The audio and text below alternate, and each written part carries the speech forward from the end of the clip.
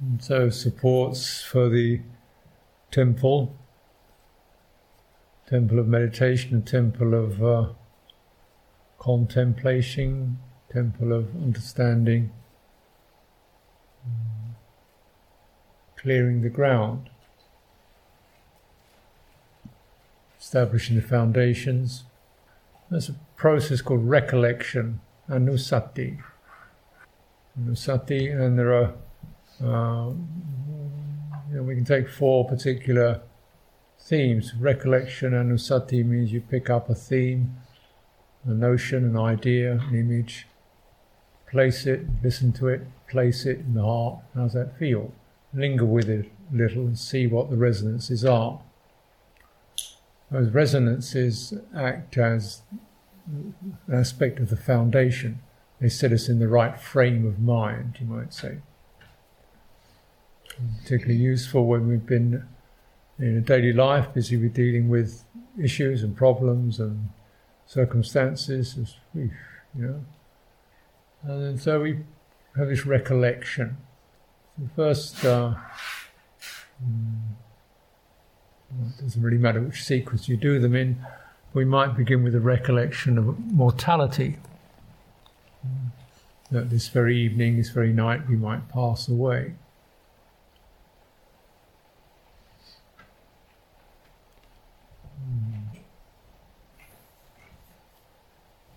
This is not to linger around the kind of, the unpleasantness of that, but just the fact that the citta will leave this body.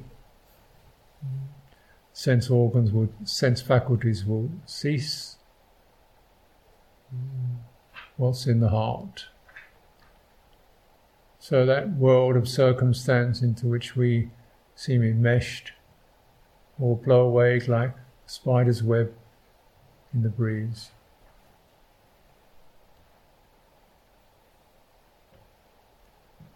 What's left in the heart?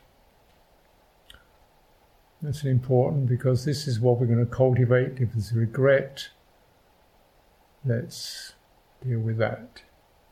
If there's gratitude, let's bring that up.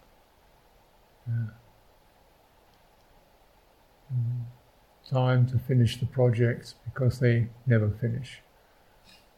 And now it's the end of that.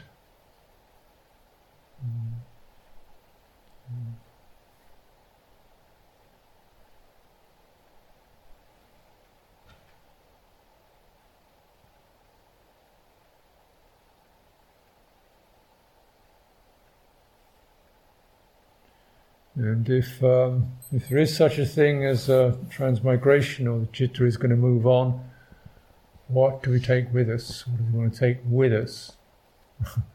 What's been the value, the meaning of this life? Have the integrity of it, the aspirations. Let's bring the good luggage with us.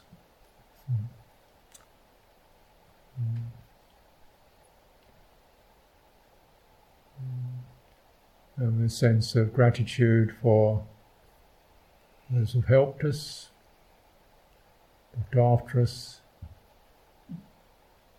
even those who experienced painful lessons from. We've learned to be patient and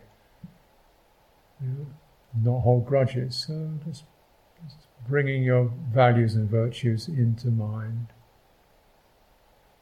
This helps to establish the proper basis.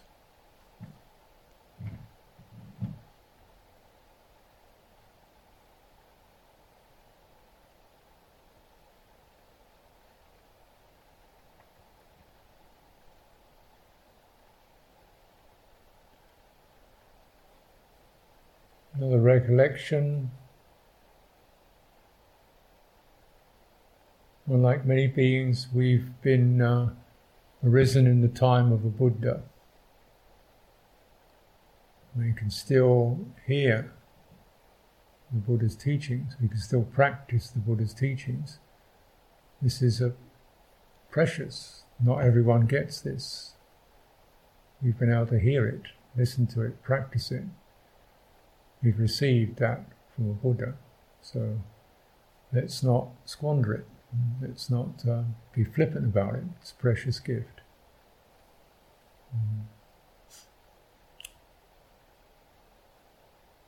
So again, we say all that vast treasury of Dhammas,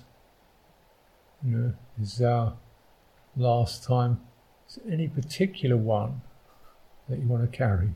It's one or two, since every one of them contains everything else. And just bring that into the heart. The image, the calm, compassion, discernment. So you recollect.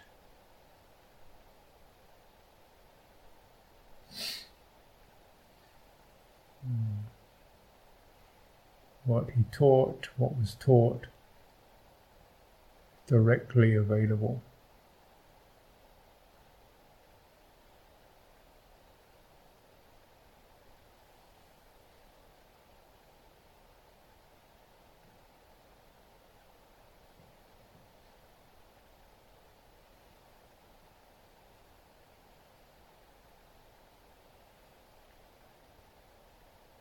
We can also recollect what's called karma. We've inherited a good amount of good conditions, good karma. We've absorbed the good actions of others, bad ones, but we have, basically it's a plus. We're all in positive. So we've absorbed the results of others' care, kindness, goodwill, support, and maybe we've generated some ourselves. Let's recognise that we're potent. And what we can do is we practice, what we call practice, is kammatthana. It means we do the subtle work of mental karma, working on the intentions, the volitions, the perceptions, the attitudes. Just we're going to put some careful attention into what we energize and what we release. This is very special karma. We have the potency to do that. It's not just space out or daydream.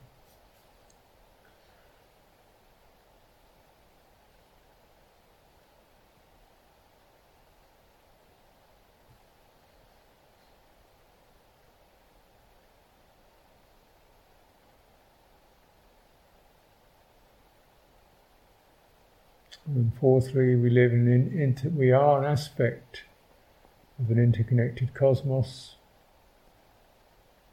Sounds kind of highfalutin, but okay, you've got family, you've got friends, you've got neighbours, you've got people. That's basic, but the net of interconnectedness goes further than that to the creatures, the planet, this culture.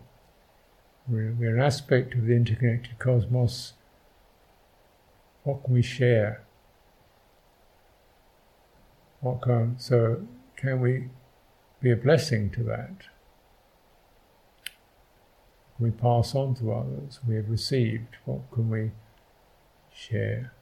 And what a joy it would be to feel one's life. There's something there you can share for the welfare of others. What a joy, what a privilege if we could sense that.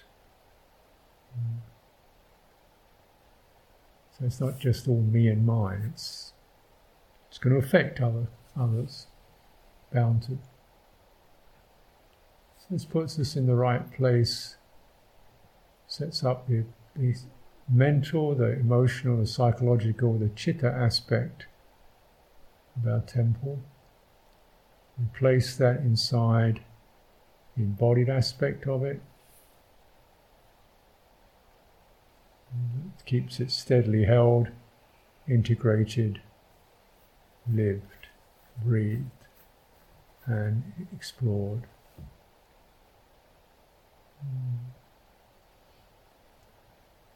So let's spend some time sitting, picking up your meditative process with aspiration and intelligence.